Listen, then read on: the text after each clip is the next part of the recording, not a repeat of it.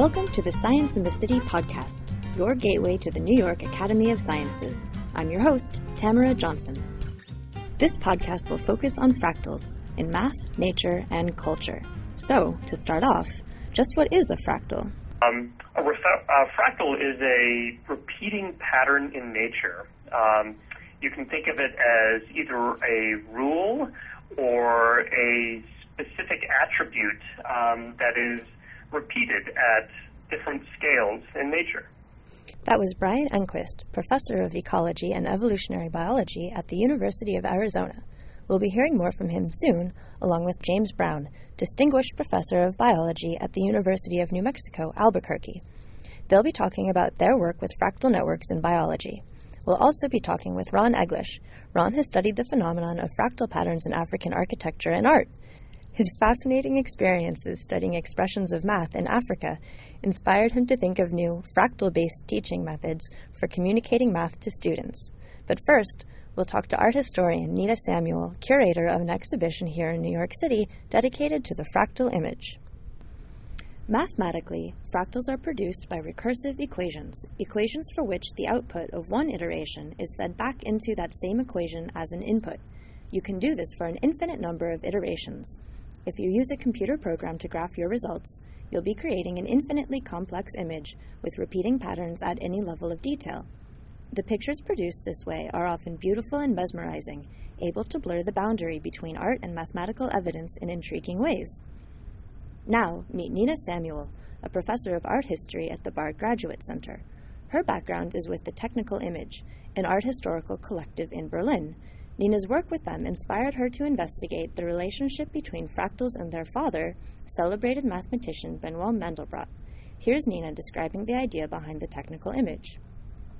So it's not about the question, how do you illustrate a result after you have found something out, but it's more about the question, what is really the relation between the thinking and the image? So how does the visualization contribute to a theory or to the knowledge that is influenced by the specific way this image is designed and also by the specific image technology that are accessible for the scientists. Nina had the opportunity to speak with Mandelbrot on several occasions and gained rare insights into his cognitive relationship to images. This eventually inspired the exhibition, The Islands of Benoit Mandelbrot, Chaos, Fractals, and the Materiality of Thinking, currently on show at the Focus Gallery of the Bard Graduate Center in New York City. The project actually emerged during my PhD research in 2008. I was in contact with Benoit Mandelbrot at the time, and I visited him in Cambridge at IBM, where he was still an emeritus member of the research lab. And I did extensive interviews with him. So I asked him about his usage of images and how he developed all his theories. And during these interviews, I also had the chance to look at his archives and to find already many images that are included today in the exhibition. So there was this contact in 2008. And when I got the chance to teach this course at the Bard Graduate Center last year, and when I was invited to curate this exhibition, I got in touch again with the widow of Benoit Mandelbrot, who died actually 2 years ago. And I got in touch with her and asked her if the images and the objects would be still in Cambridge. And I was very lucky actually, because she was just in the process to send them to Stanford, to the archive, where they are now at the moment. And she was so nice and generous to let me browse through the objects and through his archive that was left exactly in the state how he left it after his death. And so this was really a very, very fascinating moment, because in contrast to the normal visit of an archive, where you have a very different way how things are organized, in this case I had the unique chance really to look at papers that were left, how they were used in the process of research and in the process of thinking. So this is actually why I had the impression that I was wandering through the brains of the mathematicians. So what were some of the insights you were able to glean from your interactions with Mandelbrot? For Mandelbrot, it's very, very important to know from which background he comes, because he had been educated and he had grown up academically educated in France in the 50s. And in this time in France in the 50s, in mathematics specifically, images had been officially forbidden by the leading ideas. So mathematicians were supposed to work without images. In the publications, there had been no images, but only formulas. In 58, Mandelbrot came to the US. He emigrated. He came to IBM. He started his lifelong relationship with IBM, where he had access to computer graphics, to computer machines, and to a state-of-the-art technology. And he declared very often, also when I talked with him, that he decided to go to the US and to leave France. One of the very important reasons was really that he could not stand anymore this kind of non-iconic, anti-pictorial thinking that was very en vogue, very avant-garde at this time in France. One of the most important slogans that Mandelbrot promoted and that he always repeated also when I talked to him actually was this phrase, seeing is believing. So this was a phrase with which he also wanted to express that the eye is so strong and that you can convince people if they see something, and that just the visual is so important for research, but also for communication, that the eyes have the power to make you believe. The computer technology for imaging fractal equations was brand new at the time of Mandelbrot's research, affording Mandelbrot the opportunity to play with mathematical concepts in a whole new way. His access to computer graphics made him, first of all, just experiment with different ways how it's possible to visualize formulas. He always declared that he wanted to use, first of all, computers for didactic purposes, actually to convince people of his results. But what is interesting that in the course of working with computers and computer pictures became much stronger for him and for his thinking that he might have thought at the beginning. And this is just because pictures have such a big power to relate to theories that they, after a short time, they became really the center of sole research and studies. So his first experiments in 1979, when he made a test series about a certain kind of equations could look like visually, you have to understand that in this moment it was not at all clear how these pictures could anyhow look like. So what he saw on these pictures was a total surprise. Exploring this uncharted territory of images helped Mandelbrot to make key discoveries.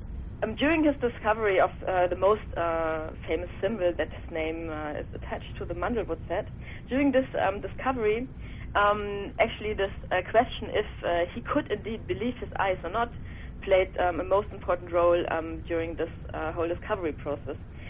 So when he actually was going back and forth between IBM and Harvard at the time, it was in the late 70s, and he was trying to investigate how these complicated formulas could look like as a visualization. So what happened is that at one moment, it was actually happening in Harvard when he had not very good equipment. He had only very old machines.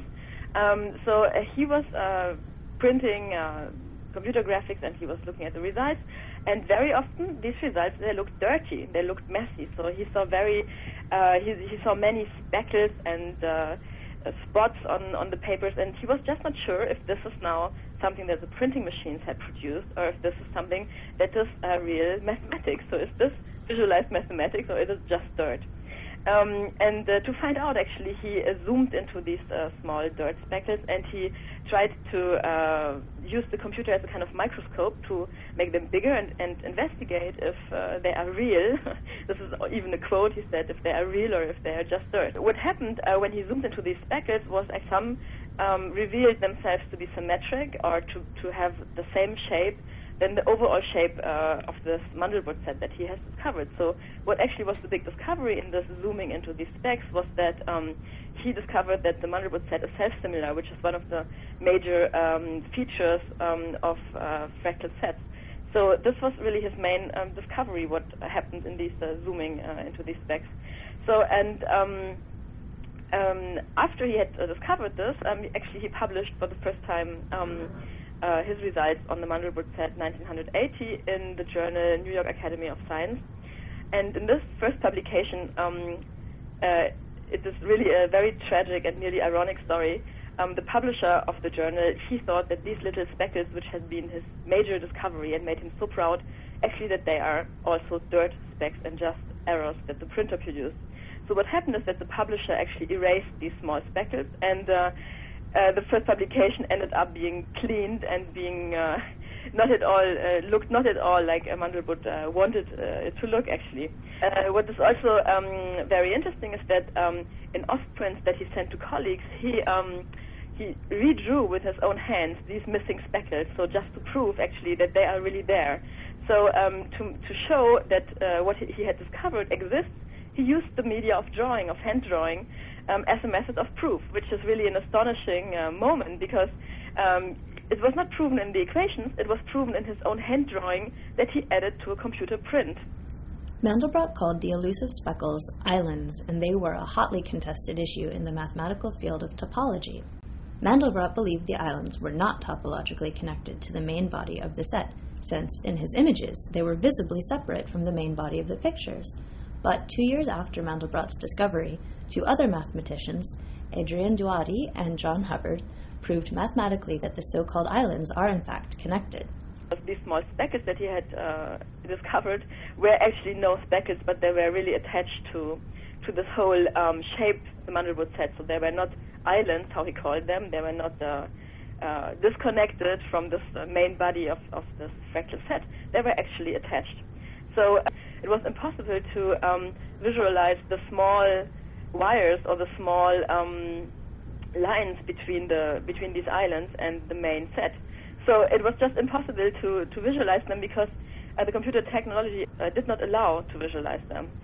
I think the story shows in a very drastic way these two different powers of the image. On the one hand, the creative power, and on the other hand, also a seductive power, because what happened here is that Mandelbrot, in a way, he got a victim of his own saying that seeing is believing, because he trusted his own eyes in this moment, and he thought that what he had just seen in the computer pictures is evidence. But in the end, it revealed to be just an illusion and just something that he did never prove analytically, and that was just wrong in the end.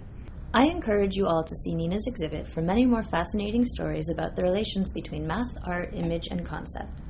And now, we're going to move on to how the concept of fractal patterns is being used in some exciting biological research. Brian Enquist and James Brown have studied the occurrence of fractal patterns in biological branching networks. These show up all over the place. Literal branches in trees are an easy example. The trunk divides into branches, which divide into smaller branches, etc., and this repeating pattern is fractal. The capillary system in mammals follows the same fractal branching laws. Brian and James have explained this nearly universal pattern based on natural selection. First, we'll talk to Brian about his work with fractals in trees and forest systems. Then, we'll talk to James about mammalian physiology. Brian, how do fractals figure into your work? Yeah, so fractals turn up in our research because they reflect the wonderful diversity of plants that we study. So we can look at plants and we can study them, and we can begin then to understand their incredible form and function in terms of fractals. And so when we look at a plant, we see them as reflecting these branching rules. And so if you think about a typical tree that may be in your backyard, you can understand that branching in terms of these repeatable rules that are followed throughout the tree network itself. These fractal rules determine how plants look, and they also determine how plants function.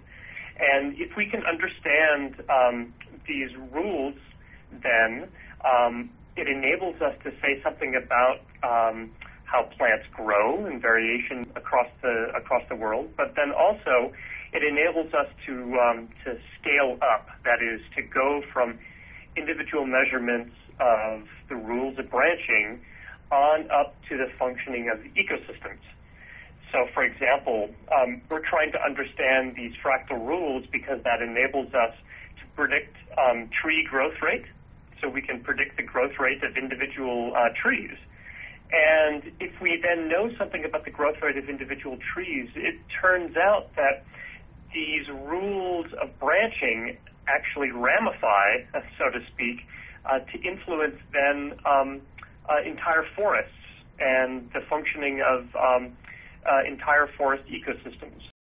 And why is this? The underlying hypothesis is that evolution by natural selection has been operating on individuals to give them the most bang for the buck. And really what that means is that in order to maximally take in resources from the environment, you need a vascular or an internal branching network that's able then to interface with the external environment, but yet it's designed, if I could use that word, in such a way that that network then has also minimized the cost of transport within itself.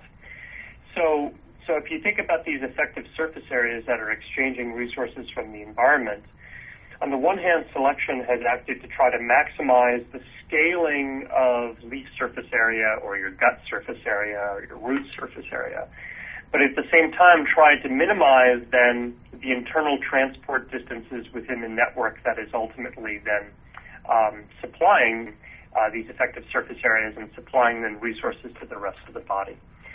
So a hierarchical branching tree that follows the principles of being space-filling and also follows the principle of energy minimization, then results, or can be reflected, I should say, in these fractal branching rules. Brian's work with trees shows that these fractal patterns manifest not only in individual trees, but in entire forest systems. At the forest level, we find this repeatability of these fractal rules. It's a little difficult to actually describe in words, so I'll do my best here. So what we find is that if you look at the placement of individual trees throughout the forest, it may seem very haphazard, trees here, trees there, little ones here, big ones over there. But it turns out that packing of individuals within the forest actually has a remarkable fractal structure. And it has to do with what we call space filling. That is, individuals then are filling in space within the forest to try to utilize little bits of light or water availability here and there. And together, all of these individuals filling up space in order to utilize light, water, nutrients, and so on, results in this emergent pattern of fractalness within the forest. And so we see these fractal-like rules then being ramified then throughout the forest itself.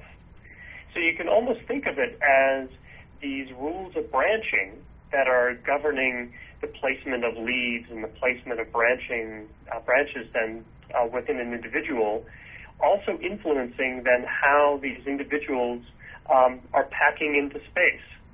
This turns out to have important consequences for conservation work as well. It does.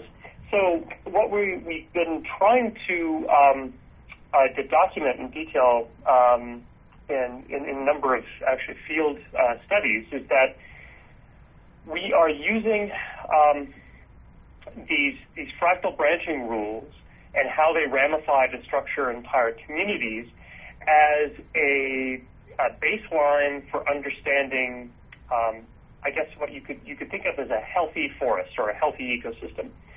And so these, in a undisturbed then forest, we see these fractal branching rules ramifying through very clearly. And the result of that is that we see a signature in the structure of the forest in terms of the sizes of individuals and the total number of individuals that enables us then to ascertain not only the functioning of the entire forest, but whether or not that forest is an approximate resource or a demographic study state. And I know that sounds a little complicated, but effectively what we're able to do is come up with a more quantitative measure for the health then of terrestrial ecosystems.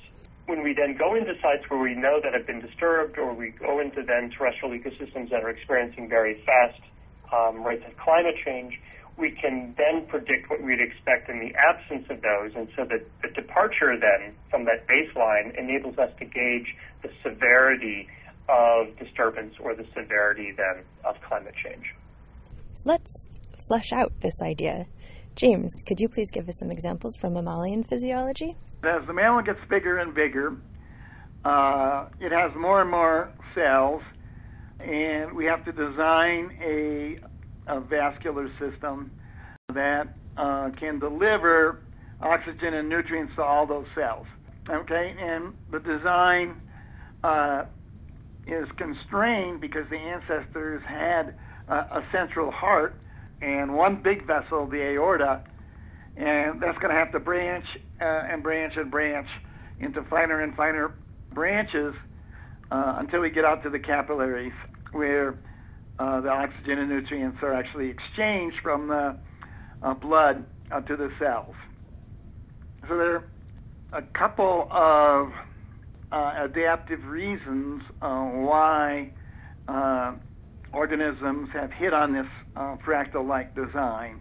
One of them is that if you work through resistance of the blood vessels, it works out that you want to have a fractal branching system, which is what we call area preserving. So as one big blood vessel branches into two, the cross-sectional area of the two daughter vessels is the same as that of the mother vessel, and that maintains the same velocity of blood, and that allows for something complicated called impedance matching, so that this pulsatile wave passes down through those branching vessels with minimum resistance.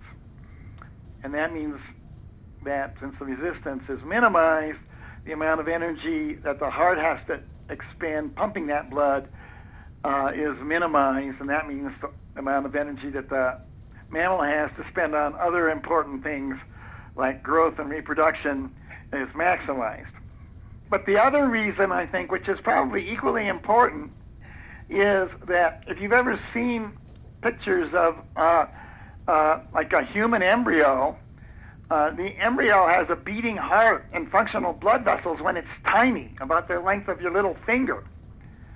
It already has a heart and those first few blood vessels, and it needs some kind of program to tell those blood vessels how to branch and branch and branch as that body grows and grows and grows and acquires more and more cells and gets bigger and bigger, right? And if it has a fractal rule, then it can use the same rule for every branching.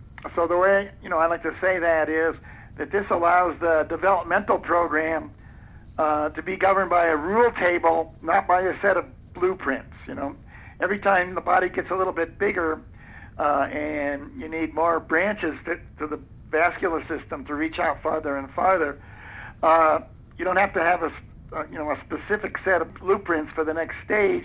You use the same program to do another set of branching in the vessels. To learn more about Brian and James' work, you can check out a book that James co-edited, Metabolic Ecology, A Scaling Approach. You should also check out the Nova documentary, Hunting the Hidden Dimension, which features Brian and his research. Now we turn to our final guest of today's program, Ron Eglash. Ron studies fractals in the realm of human-made forms.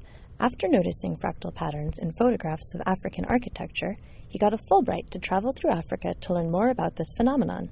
He found complex math in a strikingly diverse range of cultural traditions. It was a real eye-opener for me to realize that there was this mathematical complexity, and not just in geometric form. So there were even some symbol systems that were using the mathematical techniques you would use to generate fractals. My favorite example of that is Bamana sand divination, which is a fortune-telling system. So you see these guys, they're from an ethnic group in Mali, the Bamana. They'll be spreading out sand and then drawing these little patterns on the sand. And then they'll tell you what your fortune will be. The whole idea was that you would take these four symbols that you had generated stochastically, just using random finger wiggling on the sand, and then you would bring those back into the symbol system.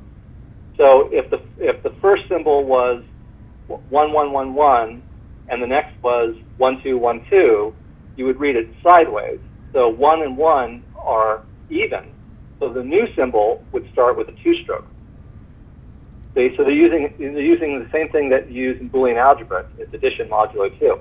So you take two of the previous generated symbols, and that gives you a third symbol. Now you take that third symbol back, and you recursively put it back in the same equation, which is exactly what you do when you generate fractals. It's a recursive loop. So I thought that was really exciting that recursion was sort of at the heart of this symbol system, and it's also in the geometric forms that they use in their art and architecture and so on. And a lot of that has to do with the fact that they're interested in the sort of self-generating aspects of the biological world, because life begets life, right? Your ancestors beget your ancestors who begat you.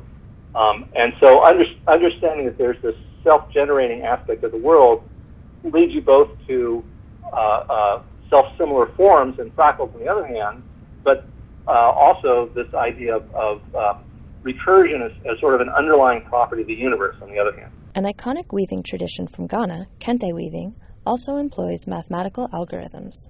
We went to a weaver's shop, and Bill Babbitt, the computer science student, conducted some interviews where he was trying to find out, for example, if they weave a triangle or just a diagonal line in the cloth pattern, as the loom advances, how do they figure out like how many threads to count over before you change the color of the thread? Because you're going to have to count over in a decreasing way, right? So the first row, maybe you count over by 50 threads, but the next one 49, the next one 48. And if you want a diagonal at a different slope, then you're going to have to make that decrement differently each time through each pass of the iterative loop. So there were some, sort of numeric algorithms, just like you would expect a computer scientist to be thinking about, that were embedded in the kente weaving. Of course, they didn't call them algorithms, and to them, it was so intuitive because they're learning through practice and by watching somebody and apprenticing themselves to a weaving master. It's so intuitive that it actually took a lot of conversation before they really understood what we were after. Ron now works on translating these and other manifestations of mathematical processes in African culture into math pedagogy. His first project was a computer simulation of cornrow hairstyles. Here's why those are fractal, by the way.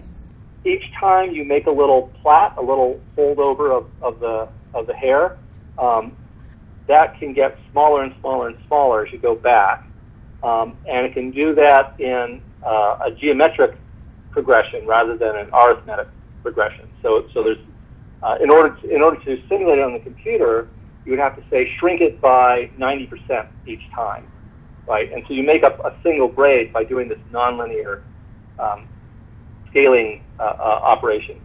Then, if you have multiple braids, those can also be in a nonlinear scaling pattern.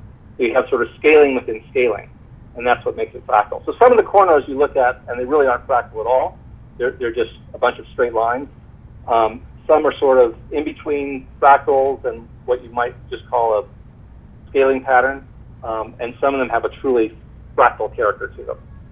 The computer simulations help students to develop a more intuitive, hands-on attitude to math. And it's interesting watching them sort of change the way they're thinking about it through that process. We start with having them simulate the cornrow patterns, but the tool is actually a lot more flexible than that. And so a lot of the kids will go from there to creating just kind of abstract artworks, or, here's a cool scorpion I made out of cornrow shapes or something like that. So it's really neat seeing the creativity and the flexibility that they bring to it. So that was the first piece we did, and then the NSF, National Science Foundation, kindly provided us with some funding for doing additional pieces and kind of expanding that. So now we've got an African fractal side, a cornrow side. There's another one we recently did just this summer. We were in Ghana working with folks who do a dinkra, which is a cloth, stamped cloth tradition, and the little patterns that they carve into these little pieces of calabash in order to dip it in ink and stamp the cloth. The patterns often have nonlinear curves or logarithmic curves because they're based on things you would see in the biological world. So these sort of nonlinear scaling patterns that you see in an ocean seashell or the horn of a ram or something like that, then get imbued with some particular meaning. So it's neat working with the kids, and we hope to take it off the screen and actually have the kids do some work with stamp patterns. My colleague, Audrey Bennett, is doing that this fall. She has a small grant from Google to work with art teachers and start looking at how to teach computer science through the arts. You can check out and play with Ron's interactive computer simulations to teach math concepts at his culturally situated design tools website, csdt.rpi.edu. That's it for today's installment of the Science in the City podcast. Thank you so much to our interviewees for sharing your work. We would also like to thank the Dana Foundation for their generous support and sponsorship of these podcasts. Science in the City is a not-for-profit program of the New York Academy of Sciences. Visit us online at www.scienceinthecity.org or email us at scienceinthecity.nyas.org. We'd love to hear from you. Thanks for listening.